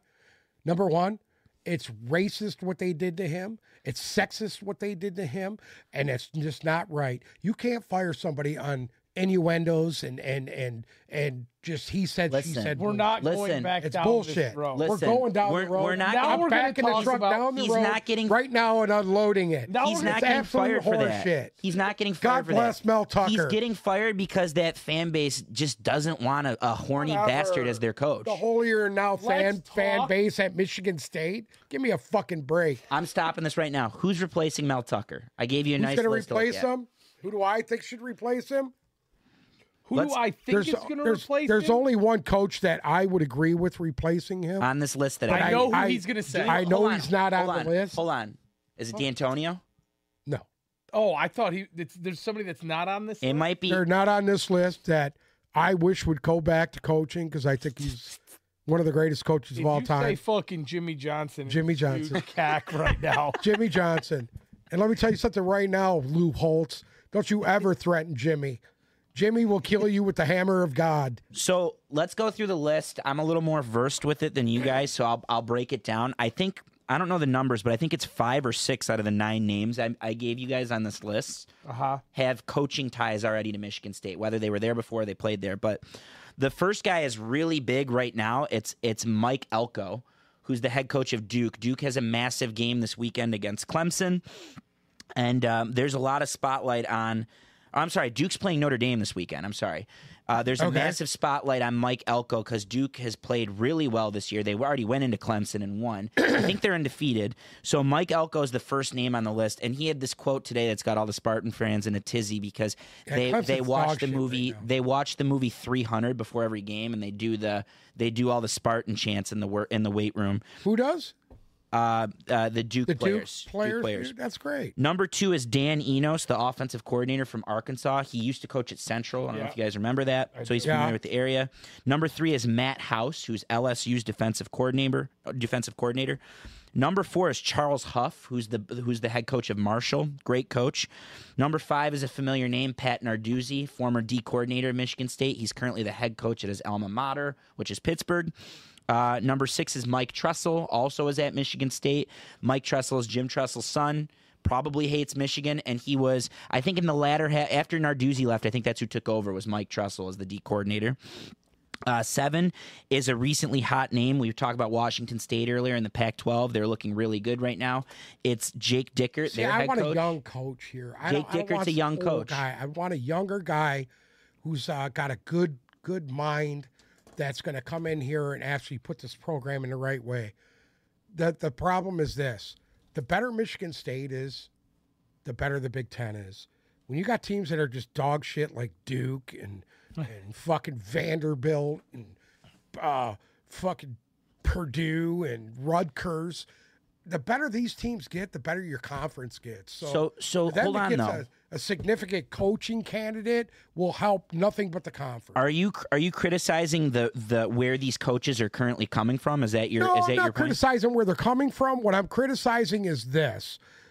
I don't want to see older guys like Pat Narduzzi, who's been around. He's been around the block a few thousand times. I want a young, fresh guy in there. A young guy in there. Him and Enos are probably the oldest guys on this list. They are. I don't think Spartan fans want Pat Narduzzi because he hasn't accomplished shit at Pitt. I mean, he did it for a couple years, but he's also talked a lot of shit about Michigan State since he's left there. And I will say this: he was the best defensive coordinator that Michigan State has had since fucking I can't remember. I'm starting to remember his name back in the 80s. He was my guy at Michigan State. The real quick, the last Percy two Snow was linebacker at Michigan State. The last two guys on the list that I want to talk about is Lance Leopold from Kansas, who turned a really bad Kansas program around. They have a big game this weekend against Texas. Who's the big giant fat guy that used to be at Kansas? Dead. Charlie Weiss, who was at Notre Dame. No, it wasn't him. No, he was at Kansas. I know you're talking about. He was the guy after Charlie Remember Weiss. you used to send me pictures of them and say, hey, is that you? Yeah. I can't remember his Mark Mangino. That's Mark it. Mangino. That's it. That was my man right there, Not to be confused with the He was a hell of a Manginius, Eric coach. Mangini. I remember him on the sidelines screaming at his guys. I'd be afraid to come to the He's sideline. still alive. He's still alive. He is still alive. Is he coaching? No, his last coach, he was the last time coaching, he was the tight ends coach at Iowa State in 2015. So the last God bless him. The last candidate I think is great. It's Sean Lewis, who is Colorado's offensive coordinator. And Sean Lewis, he came from Kent State, won a couple MAC titles. He's familiar with the region, and he didn't get fired from Kent State. Prime just hired him to go to Colorado. Who's the guy on this list that you guys think? For me, it's Sean Lewis and then Charles Huff. Charles Huff at Marshall was the recruiter of the year. He's close with Joe Moorhead, who was the former coach at Mississippi State. I think he's at Toledo now, or I don't know where he is. Akron. I think he's at Akron now. And I think that That's Charles what Huff, I want, that young guy who can actually go and recruit and bring in guys to buy into his system. And that's what I want. I don't want some old relic here, because that's not going to hurt. That's not going to help the program. You need some new blood in there to turn things around. Well, you need someone that could recruit and work the transfer portal. And I want to say something about Michigan State real quick from a Michigan fan's perspective. Michigan State, people are saying, why would you want to go there? It's the same reason Mel Tucker went there. It's not some crazy undesirable job. Right. It's in arguably the Big Ten East is either the first or second best division in college football. It's the Big Ten East and maybe SEC West. It's a 2-horse race between those two conferences, okay?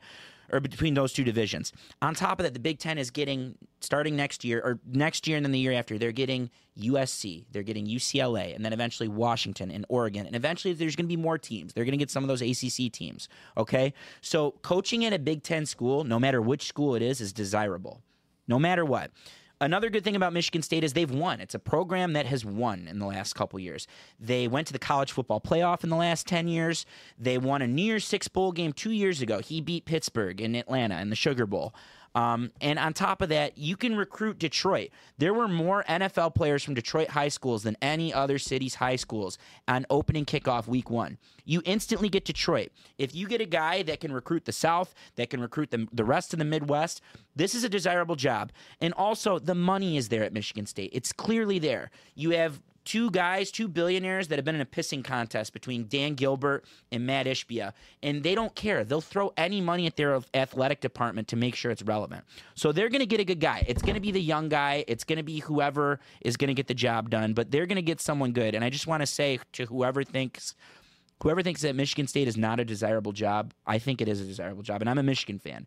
I think Michigan State's going to get a good head coach. The difference between... I can tell. Been one. I could tell. I've always been a State fan. The difference between this hiring cycle and the last one where they ended up with Mel Tucker, it was in May. Mel Tucker was in May when he got hired. They're going to have a full coaching hiring cycle to find a good coach, and I think they're going to get one. Is it the best job in America? Fuck no. Are there going to be better jobs open? Yes. But Michigan State is going to get a good coach, and it's going to probably come from this list. How's that for college football talk? Fabulous. Absolutely fabulous. Should we pick week 4? It's longer than the 10-15 you want to spend. No, it's perfect. It's because you got off the rails with Mel Tucker. Listen, you have to remember, when we say that Lions Talk's only going to be 20 minutes and college football is only going to be 10, that's 40 and 30 easily. So those are just adding on to it. Yeah, but, as long as we're having fun. Let's head into week 4, baby. Let's go week 4. We're starting off in London.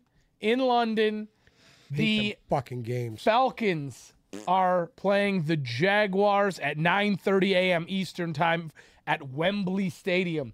Jacksonville is a 3-point favorite in this game. By the way, we use Yahoo Sports for all of our lines. I checked whatchamacallit. Jacksonville is a 3-point favorite on there too. I don't know if that switched. Okay. Printed. I probably typoed when I typed. It could have been a typo. Either way, I put it in the wrong spot. Games because they never live up to any kind of Whoa. What about Lions Falcons from 5 or 6 years ago where Matt Prater drilled a 50-yarder as time expired? They're just games not used to high feel scoring so- games. I hate the London games dumpster because fire half the games. time they're not on TV, and I want to watch football. And that's a weird time. They are on 9:30. TV, but they're on at 8 o'clock. They're in the not morning. always on TV. They're not, and sometimes they're regional for the teams that are playing. Correct. They're trying to change that, though. They're trying to make sure that if there's a Well, they standalone need game, to it's on because TV. when they bring the next 4 teams in, which actually the next 4 teams will be based in Europe. This one is okay.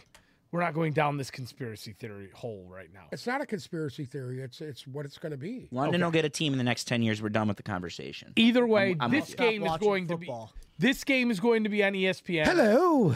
Jacksonville's a 3-point favorite. The over. We're in bloody London for our next game. By order of the Peaky Blinders. Shut up before you feel the back of me hand. You got to pick. Are we doing the Irish or are we doing the English accent? Because you do that when you're doing Irish references. I'm all over the place. You guys are both dying over here. I'm going to take. Oh, I don't know who I'm going to take in this game. I know I'm taking the under. You want me to go?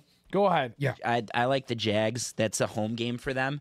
There's this weird scenario. Remember we were talking about the Jags Stadium Jags, earlier in the summer? yes. There's a lot of pushback in Duval County on the stadium, and there's a weird scenario. Khan has been wanting They're to push playing this back-to-back team. weeks. He's been wanting to get rid of Jacksonville for 5 years. So one of these games, Jacksonville's there in London next week there Yep. too. That's 2 weeks in a row. One of these games is a home game and one of them's a road game. Let's say they sweep the 2 games. What if there's immense pressure from London? We're like, we'll pay you a lot of money to move this team here. Let me tell you something right now. They're already going to change their name. The London Crumpets. That's going to be the new NFL team, the London Crumpets. On that note, Formerly the Jacksonville Jaguars. I'm going with the Crumpets -3.5. And I also like the under because the under tends to hit in those London games. Guys, the offenses drag their feet in the London games. Go ahead. I'm going to take the Atlanta Falcons to cover in this game. Fucking knew it. And the under. Do you think the Falcons are going to win? No, I'm taking them to cover. It's 3-point 3. game. It's 3. So it'll be a 28-27 game. Can you ever say who you want to win and then? I can tell you who I want to win. I think Jacksonville. I think Jacksonville's going to lose this game. I want the Falcons to win. Okay. Okay, better. Better. That's better. Better. I'm going Okay. to take Jacksonville -3 in the under. I'm taking the under also. Next up, we have. This is, in my opinion, is the game of the week. I don't know why this game is a 1:00 game. And then what do we get on Sunday Night Football this week? Is it the Chiefs at the Jets? Chiefs, Jets. Jesus. Couldn't they have flexed What's this the out? temperature in Buffalo right now? Probably 70. It's supposed to be a warm weekend all Warm over. weekend over Yeah. there. Okay, it should be a fucking goddamn track Sunday, the meet. high is 77. There, it's going to be a track meet there in Buffalo. Buffalo is a 2.5-point favorite. Over-under is 53.5 points. I know that 53.5 points is a lot of points. That's a shitload of points. But I am taking the over in that game, no questions asked, and I'm going to take Miami to cover the 2.5. I'm going to take the over in Miami to cover. Miami to win. Miami to win. Yeah, I just don't trust the Bills. I think don't their either. 2 wins are fluky. Not fluky. They just play bad teams, and I think Bills. I'm sorry. I think Dolphins D is going to be stout enough. We'll have fun. Fuck it. We're going to go with the over. It's a fun over. We're going the over, and we're all going Miami. Over in Miami. Over Got in that, Miami. Bruce? I got it. All right. Locked and loaded. Also, this game, I last week we said we were going to do our anytime touchdown scorer. I have 2 from this game. Okay. One is Tyreek Hill. Easy. Okay. Because I mean, if you just you're almost guaranteeing yourself a win if you bet Tyreek Hill to score a touchdown. Okay. Okay. And my second one is Stephon Diggs because he needs to get one in this game. I'll be shocked if he doesn't end up with one. I almost wanted to go Babe Davis, but I'm gonna go Stephon Diggs. If somehow Stephon Diggs doesn't come out of this game with a touchdown, I will be shocked. Moving on. In what I truly think could be, you know how last week we said we had toilet bowls and dumpster fires and all the above? No. On the contrary, this is the toilet bowl. This is the fucking shitstorm. This is the dumpster fire to end all dumpster fires. The Denver Broncos are heading to Chicago to play the Chicago Bears at Soldier Field. Denver is a 3.5-point favorite. The over-under is 46. I don't have it. The big question, it's down on the list. It's number 11 on the list. Oh, I see it. Okay. The big question is, how the hell do you get 70 dropped on you and then go the following week and you're a 3-point favorite on the road? That's how bad the Chicago Bears are. I think Sean Payton is not going to choke this away, and I like the Broncos to cover. I think it's going to be a statement game for the Broncos. I like the over in this game. You do? I do like the over. Wow. I think the Broncos are going to come close to hitting it themselves, and I like the Broncos to cover that -3. All right, I don't know if I'm that confident in the Broncos, but I'm going to take Denver -3.5. And you say what you want right now. And I'm taking fantasy. As a fantasy right now, our man is ranked like 3rd or 4th. Who? Who do you think? I Our don't know. Denver quarterback is ranked 3rd or 4th, even though he's doing calisthenics on the airplane. He's 3rd or 4th ranked. What? In fantasy, his point. In what fucking world are in you the top living 10, in? dude. He's ranked 6th. Thank you.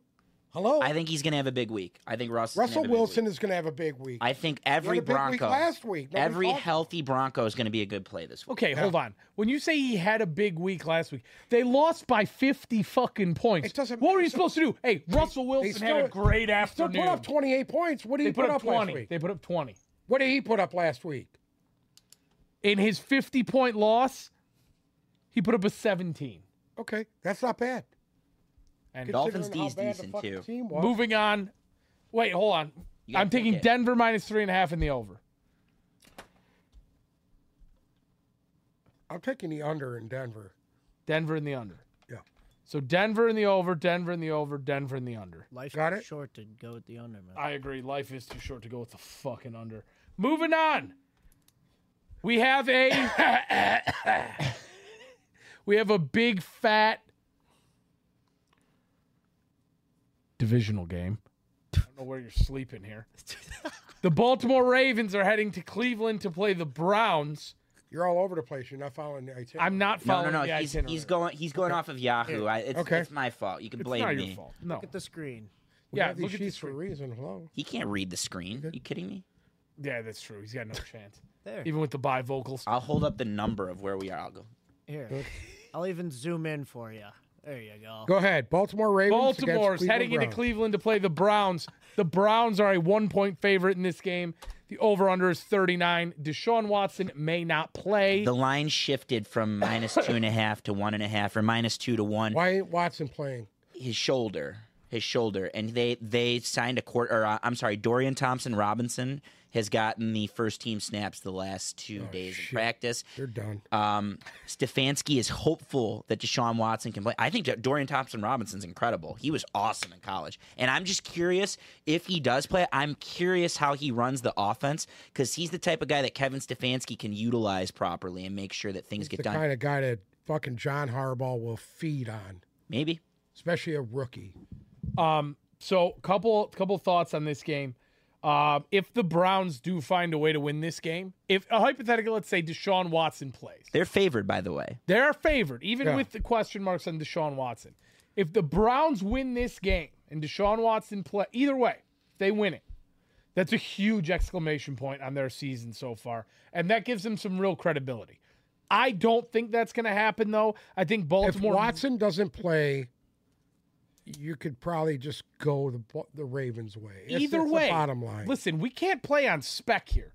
We got to decide. We got to be definitive. I'm going to decide right now. I'm going to take the Browns in this. And has he been? Have the Browns And I'm been? taking the over. Excuse me. Has Deshaun Watson been that good that we think that him not playing? No. is I think difference? the defense is that good. Yeah. Okay. I'm I with you. really do. I'm going to take Baltimore to cut. You took the Browns, right? Correct. Browns and the... Under. whatever. I'm going to take Baltimore in the over. I'm going to do something crazy. I'm going to take the Browns. Wow. Ravens were my AFC Super Bowl pick. I think they're lacking a little bit right now, and I think the Browns have this weird mojo going for them. I'm going to take the Browns because I like them at home. Can you bark for me, Uncle Sam, for the dog pound? No. Will you do? I'm taking the under. Will you do it week 17 or 18 if I ask you to bark? I'll let you know. Well, I'm taking the Browns at home. I'm taking the Browns at home because of the dog pound. And if Dorian Thompson-Robinson plays, watch him.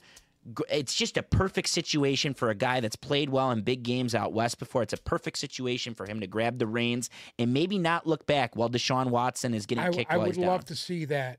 Tug and rub put out of his fucking job. This could be it. This is the opportunity of the lifetime here. So give me the Browns and give me the under. Moving on. I think the same. Moving on. The Cincinnati Bengals are heading to Nashville to play the Tennessee Titans. Number 7.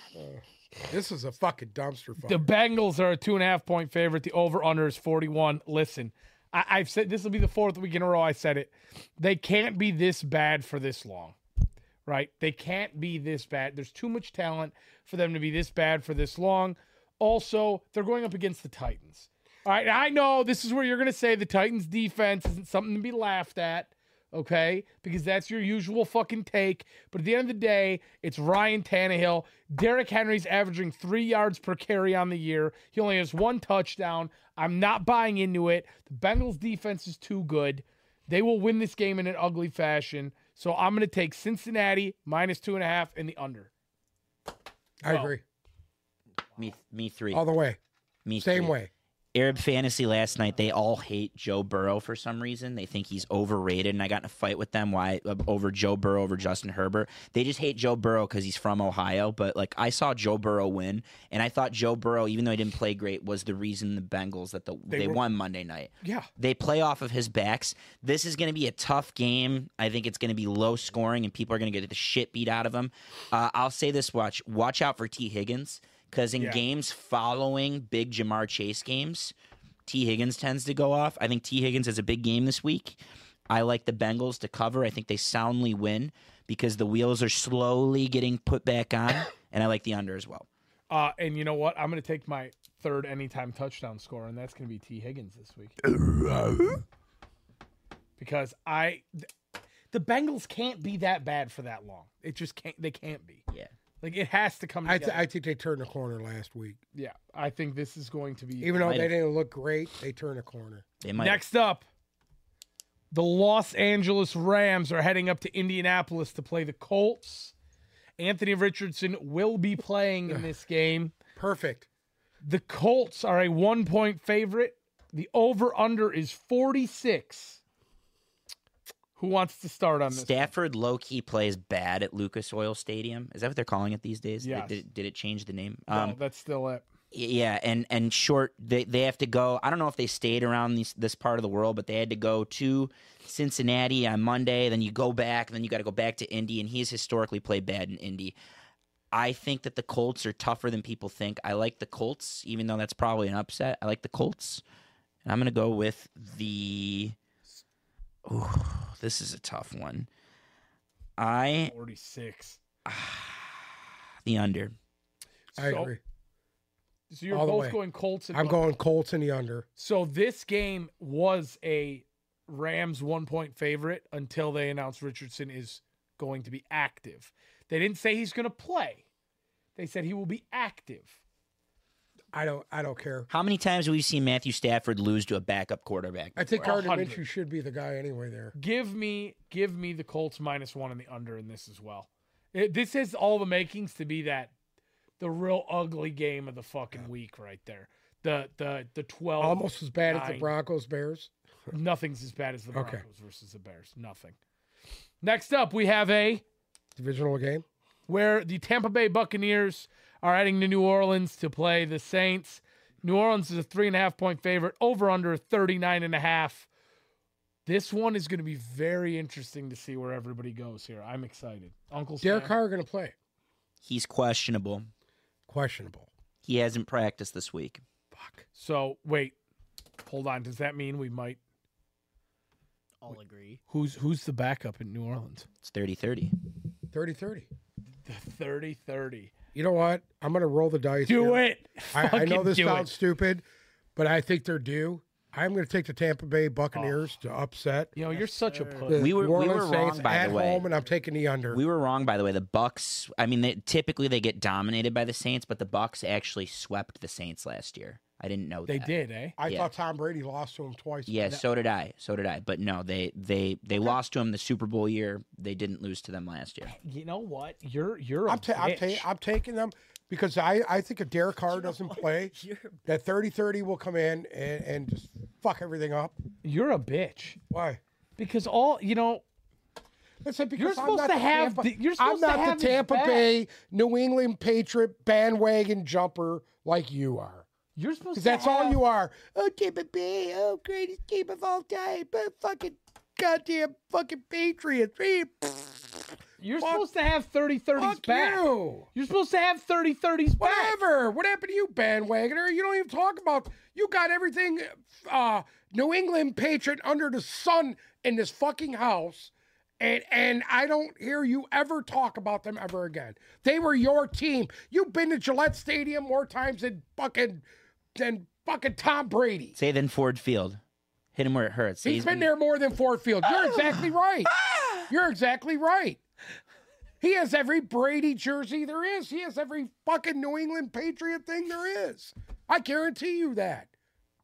Fucking horse shit. I'm going with 30-30. You bandwagon jumper. Give me the Saints you minus left the 3.5. Tampa Bay. You left. I'm taking the over New as England. well. Oh, Tampa Bay. All that bullshit for fucking 2 years.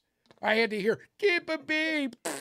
Garbage. They got lucky. I think They got years. lucky. I think years worth of built up Without Leonard anger. Fournette, they would have lost that Super Bowl. Years worth of built up anger and frustration is coming out right now. What are you talking about? Without Leonard Fournette, the Tampa Bay Buccaneers would have lost that game. I'll Good go. Period. Good thing there's a spot in the home now that Diane Feinstein's gone, so we can roll you in there next. Go ahead, Zolo. What was his name? Epstein? Did I get to low-key- go to the island? Low key, this is very difficult to pick. I want You you know, guys to the know one that Bill Clinton used to go to all the time? Yeah. Can I go there? Anyways, go ahead. This is difficult to pick. I'll start here. I think it's the under. Both of these teams started 2-0 and then they lost last week, but I think they got to where they were because of they play good defense. Yes. So I'm going to start with the under. If Jameis ends up starting, we have two Heisman-winning quarterbacks going in this game, and they both couldn't be trending in the worst direction. Yes. I'll say this much: this is the best secondary that Evans and Godwin are going to face, and a lot of the Bucs' offense has gone through Evans and Godwin. And for Evans that is reason, on a mission right now. yeah, I agree, but I do think that the Superdome is a hard place to play at the end of the I game, agree. or at the end of the day, and I think Jameis will do. He's always good for one win when he comes in these backup situations. He's always good for one, and I think with a week of prep, no matter if it's him or Carr, I think with a week of prep, Jameis is going to do just enough to win. I like the Saints to win. I like the Saints to cover. Oh, they get Kamara back this week. They get Kamara back this week. I like the Saints to win. I like the Saints to cover, and I like the under. I agree with They you. got the perfect weapon for Alvin Kamara. It's called Levante David. Well, you know something? I actually want to point two things out about this game. You know who's leading the team in rushing right now for the New Orleans Saints? It's not Jamal Williams, is it? no, he's on IR. Is it the rookie? It's Taysom Hill, the tight end. Yeah. There you go. That's And great. then, / quarterback. funny enough, That's awesome. Baker Mayfield, and I don't think I've ever seen this before, Baker Mayfield and Derek Carr have the exact same number of passing yards.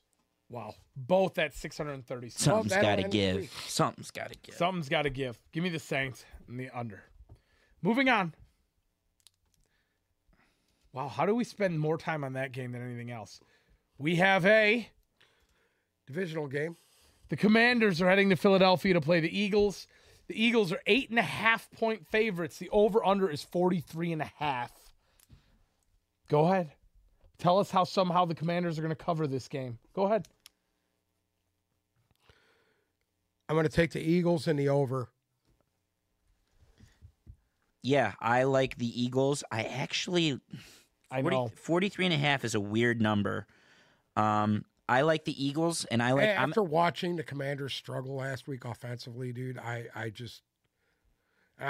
think that Philadelphia is starting to click. I just don't see anything going there. You Well- took the over. Philly's defense has won them games, I think, and I think offensively they've been hearing Jalen Hurts has been hearing enough shit get talked about him for the last week and a half, 2 weeks to piss him off, and I think this is the game. And the Commanders are going to play him tough. We've talked about this before. They always play the divisional games pretty tough. I just think this is the game where offensively they start to pop off. The Eagles' defense is already last year this is where the Eagles got popped because they didn't have Jalen Hurts. Yeah, but I think the Eagles. I think the Eagles. The Commanders. Congrats to you on the start. I still think it was fluky because you played some pretty bad teams. That changes this week. It's going to be not similar to what the Bills did, but I think the Eagles get back on track. I like the under, and it could be similar to what happened last week. I like the Eagles, and I like the under. Yeah. I like the Eagles and the under as well. Okay. Moving on. Oh wow! In a battle of two winless teams, the Minnesota Vikings are heading to Carolina to play the Panthers. Minnesota's a 4.5-point favorite. Over-under is 46.5. I'm going to go out on a limb here. I think the Minnesota tank keeps on tanking. Wow. I think Bryce Young comes out, picks up his first win, and is an NFL quarterback. I think that they're able to run the ball against Minnesota very well. I think that this game's probably going to hit the over, as fucked up as that is for me to say. I like the way that Chark has looked last week with Dalton. I like the way Thielen looked the week before. Is this a 1 o'clock game? This is a 1 o'clock game, not at Minnesota. We're at Carolina. I understand that. I just asked. I'm going to take Carolina to win this game, and I'm going to take the over. I'll echo that just to have a little fun. I'm going to take the under in Minnesota. I think that you're no fun. Same drill. Seattle plays a similar style to Minnesota. Correct. And they did something right, even if it was Andy Dalton. The Panthers did something right to be in that game at the end of the game last week. Yeah, but he's not playing. And it's different at home. And I think Bryce Young's going to benefit from that week off. And I'm curious to see. You got to think like all guns to my head right now. You got to think like, listen, the Vikings aren't going to let this go on for too much longer, and this would be the game to stop it. I think it does go on. I think it does go on. I think they're that fucked up. They're gonna be fiending to get Bryce Young that first win, and they played well enough last week to where I think they could do it this week at home. Okay. Next up, the Pittsburgh Steelers head down to Houston to play the Texans. Pittsburgh's a 3-point favorite. The over-under is 42. So who comes out on top this week, C.J. Stroud or the Pittsburgh D? This is the best defense that the Texans have played, and Tomlin doesn't choke away these games against shitty or rookie quarterbacks. Love what Stroud has done. I think he's incredible. I think he's going to keep getting better. Houston ain't much of a road game. I think there's going to be a lot of Steeler fans down there. I think the Steelers are going to cover. I think they're going to win outright, and I like the under in this one. Steelers -3 all day and the under. I agree with Zolo 100%. It's what Houston's doing is awesome, but the Pittsburgh D is gonna they gotta put an exclamation point on this one. All of their wins, it's kept them in. Yeah. I thought what they did last week was very underrated. Who? What the Texans did. Oh, they beat up a very good football team, and I got a feeling they're going to keep the trend going. I'm taking the Texans and the under. Who did they beat up last week? Jacksonville. They did beat up Jacksonville last week. You're right. I'm taking the Texans and the under. Okay. How about those Cowboys? What? What are you talking about? Next up. He wants you to pick that game, I think. Well, we're gonna save that one for last. Next up, we have the Raiders heading to LA to play the Chargers. Eckler and Derwin James. Oh, I missed that one. Eckler and Derwin James are both doubtful to play this weekend. Fuck Eckler, dude. He's out again? Doubtful. What the fuck?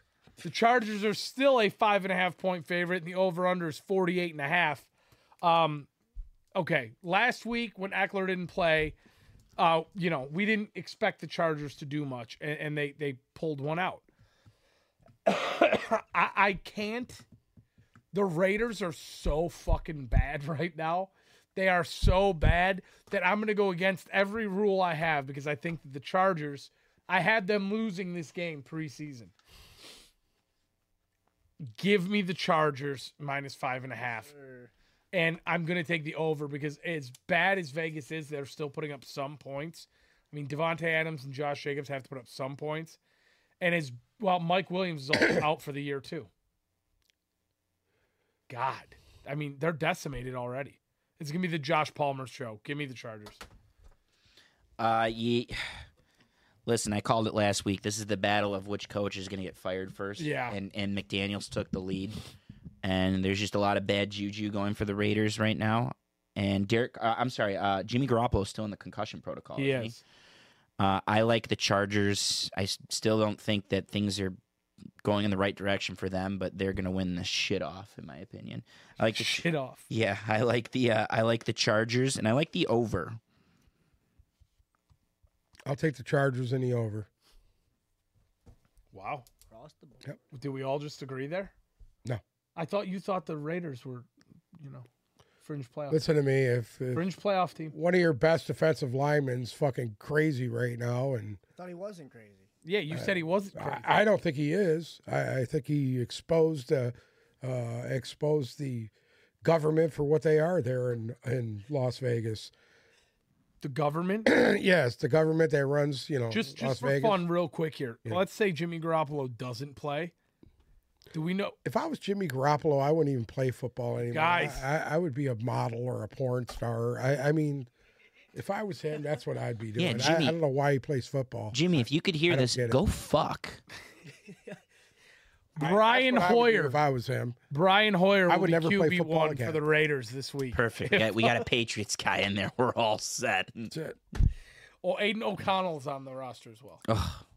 Hey, he's actually not bad. I like him. I like him a lot. And I think they should start him. If Jimmy can't play, start him. Oh, my God. You should be a porn star. Next up, the Arizona Cardinals are heading to San Francisco to play the 49ers.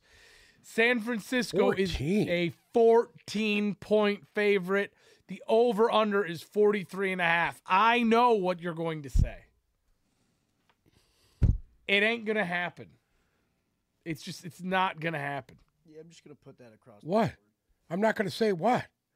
You think that was a fluke what they did last week against Dallas? Yes. I don't. I don't at all. They've done it all year. They play tough all year. I like what they do, and I'm going to take the Cardinals to cover that 14. The under. I think that I agree. The Cardinals play tough as hell, and I really think that that's a franchise that we need to watch going forward. I think they play tough for Gannon, and good for them. The difference between the Cowboys and the 49ers is the 49ers, no matter who they play, are prepared to play every week, and the Cowboys are not. They have a shit head coach. They've never known what they've been doing at offensive coordinator, and I just think that Kellen Moore, not Kellen Moore, I think that listen, one of these big numbers is going to go against the 49ers at some point. It's not going to be this big number. I agree. It's not going to be this week. They might even lose a game at some point. They're going to lose a game at some point. I just don't think this is the big number that goes against them. I like the Niners to cover, and I like the over in that game too. I like the Niners to cover, and I like the under in this game. I'm taking the under, and I'm taking the Cardinals. That one will be interesting to circle back on. Next up. What?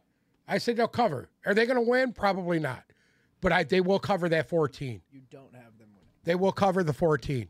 It's a lot of points. Yeah. It's a lot of points. Yep. And I don't think Brock Purdy's that good either. We know sucks that. ass. No. We know that. We'll talk that. about that one on You Monday. paper fucking champion. We'll talk Monday. What did you just say? Paper champion. You're fucking ragdoll. Next ahead. up, the New England Patriots are heading down to Dallas to play the Cowboys. Cowboys are 6.5-point favorite. The over-under is 43. So the Cowboys are coming off of a ass pummeling by Arizona last week. And then the New England Patriots win a slobber knocker last week. Also, there's been a lot of chatter about Mac Jones this week that we didn't touch on after he punched Sauce Gardner in his dick. And then You know now what I want to see? Huh. You really want to know what I want to see? Sure. I want to see Mac Jones punch Mike McCarthy in the dick. That's what I want to see. With Dak Prescott jiggling them for him. There has jiggling the bells for him. There has been some question marks about Solo's not paying attention, otherwise he would have laughed on that one. Mac Jones' character. I'm sorry, but you have to. Even if Dallas got waxed last week, give me Dallas -6.5, and I'm going to take the over in this game.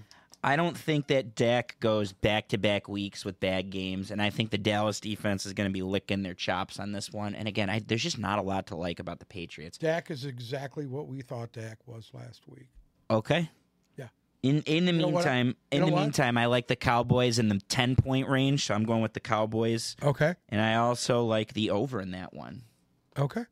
I'm going to take the Patriots to cover. We saw that coming. Fucking What? What? It's Dak fucking Prescott, dude. Mike McCarthy. It's Mike McCarthy and it's Dak Prescott. I'm taking the fucking Patriots to cover. I bet you can guess who he's going to take in this one, too. Next up, the Kansas City Chiefs are heading to MetLife Stadium to play Gang Green. Kansas City's an 8.5-point favorite. The over-under is 41.5. Go ahead. I'm going to take the Kansas City Chiefs. Oh. And the over. See, you're a pussy. If you're going to do it, do and what is it, 41.5? 41.5. I'm taking the over because I think Kansas City will put up 42. You think Kansas City's going to score 42 points on the Jets' defense? Yes, I do. You do, eh? This is Patty Mahomes'.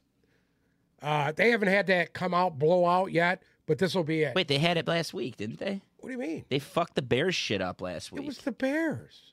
Yeah, but I mean, that's still the come-out blowout. The fucking Bears, dude. Dude, it was 41 I to will 10. say this. Justin Fields might be better than Zach Wilson. Maybe. We're about to see. Ooh. You failed to mention who's supposed to be in the building Sunday night. Oh, Taylor Swift. No. No one gives a fuck. There is a rumor. Joe Namath? If he is cleared to walk, excuse me, not if he's cleared to walk because he can't walk, but if he is cleared to travel, that Aaron Rodgers will be in the building. If Aaron Rodgers is in the building, all bets are off. The fucking jet man and his cape I and say his if they can firefighter helmet. If they can kind of prop him up and angle him a little bit to the right, I think he could play. Maybe. You have Brees Hall push him around. That's it. Maybe. One of those little gurneys. Yeah, but Taylor Swift is obviously going to be there. That's her second God hometown. damn it. NBC. Apparently, there's a story. Fox asked to use one of her songs last week, and she big dicked them. Well, NBC is using "Welcome to New York" by Taylor Swift in their promo for the game Sunday, and they're going to get big ratings just because she's there. And I love Taylor Swift, but that pisses me off. I'm a little sick of it at this point. I like the Chiefs to win, and you know what? The Chiefs are good with overs. I'm not taking it. I'm going to take the under because I think the Jets have been that bad. And I think things are just going to continue to trend downward until they make that switch at quarterback. I'm going to take the Chiefs in the under. Well, they did sign Trevor Siemian. Yeah, they could throw Trevor Seaman out there. Trevor Tittyman. I still think if they can get him in there and keep him upright, that they'll have a better shot with him than they will Zach Wilson. I mean, Zach Wilson's had his time here in the NFL. He's had his shot to start. He's had his shot to back up. He still can't fucking play in this league. And at some point, they got to say goodbye. They do. It's either have him hold the fucking water bottles on the sidelines or have him selling hot dogs in the concession stand. How much longer can this last? How much longer can this last? I don't know. It's like the pressure in a gun right now. That's where we're at. And here you got people already firing on Robert Saleh. You got Joe Namath, who's fucking 5 shots deep, talking about he's not winning. and you got fucking... Who's drunker, Joe Namath or Jim Irsay? You know what? I bet you those two hang out. I bet you they hang out. And when they do, I bet you they both get into fights and they got to carry them both home. Well, that's what do you think? Those what do are you think our of picks. this game? What game? The Chiefs-Jets? Yeah. I mean, I don't think the Jets are going to score any points. I think it's going to be like a 27-10 game. They get a lucky accidental Mahomes touchdown. to put 40 up on that? No, he's not going to have to. They'll pull him before that happens. Yeah, and they'll start running the ball. I've seen someone that's kept an eye on Mahomes' fantasy. You know what? You're right. I'm going to go the under. By the third quarter, I changed my thing. I'm going the under. It's usually somewhere around the middle third, And even still, I think the Jets defense they're gonna do their part at the beginning of the game to mitigate a lot of the damage. Yeah, I just think eventually on the field way too flows. fucking much. Yeah, because they're unable to sustain any kind of drive. that's how it works. Is they're just on the field too much at the moment. Yeah. So, and some No other. matter how many guys are Okay. swapping out, everything, it just doesn't It happens matter. every time. I know. Sorry. So- Fuck you, it happens every time, you little prick. We good now? Yeah. Am I good to change up here? Wait. So Sunday will mark Miguel Cabrera's last MLB game. And some other Detroit news. He will be retiring after Sunday's game. The Tigers announced today that Miguel Cabrera's next chapter will be as the special assistant to the president of baseball operations. So he'll be taking a front office position with the team once his What team? the Tigers. For what? It's almost a ceremonial role. Yeah. He's going to collect a contract just to answer some questions from time to time. This guy's going to go to Venezuela, which is a war zone, and he's can I going to ask lock a himself in. Yeah, raise your hand first. What has he done? Miguel Cabrera? Yeah, what has he done here? I mean, he's one of the most. Fucking kidding me? What has he fucking Here's done? here's the thing is there's a ton of people in the Uncle Sam camp Hold on. that are like, that guy didn't do shit here, and he only What? caused All right, more he's problems. got 500 fucking home runs. Okay. I'm asking you a question. What has he done here? The memories that he brought in like a 5-year span. How many World Series did he go to? If we're going like that, then what is? I'm talking as a Tiger. It's fair. It's fair. But if we're judging it by that, like What did what Barry did Barry Sanders do? Sanders or Calvin Johnson do? You know, that's the same argument. Barry Sanders transcended the fucking game. Miguel Cabrera hasn't. Miguel Cabrera. He has kinda- not transcended the game. No, he kind of. He kind of. There's been guys better than him that have played the game. Yeah, but what he did in that 3-season span where he couldn't be stopped, and there's a class of baseball nerds that'll be like, oh, I like that Uncle Sam. He knows his shit, and you're not wrong. Analytically, so he didn't win a title, and analytically, he like his WAR, they call it wins above replacement. It's gone like this. So analytically, he's been one of the worst players in baseball. I will say this about Hold him. on. Before Hold on. No. Hold on. Hold on. Who would you have rather had? In 2006, I watched a team that won the year prior, 2005. They lost 118 games. And I watched a has-been catcher, a fucking Pudge. pitcher that everybody just dumped. It's Kenny that Rogers. Nobody fucking wanted anymore. And they took a team with 3 young fucking pitchers that nobody even knew who they fucking were. 3.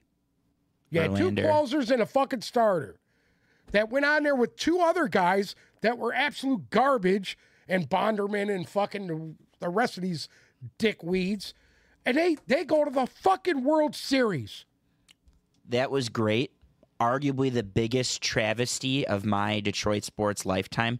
The 2012 Tigers that went to the World Series, that's one thing, but the 13 Tigers that shouldn't have lost to the Red Sox in the LCS, that team was probably one of the best teams of all time to never win a title, and they just weren't built properly, and that's not Miguel Cabrera's fault. And he won a Triple Crown that year. Yeah, and but that's- he wasn't Can I there ask you when a I'm question? talking about. Can I ask you a question? Are you saying who would I rather Maglio have? Ordonez hit the biggest fucking shot that the Tigers have had since fucking 84.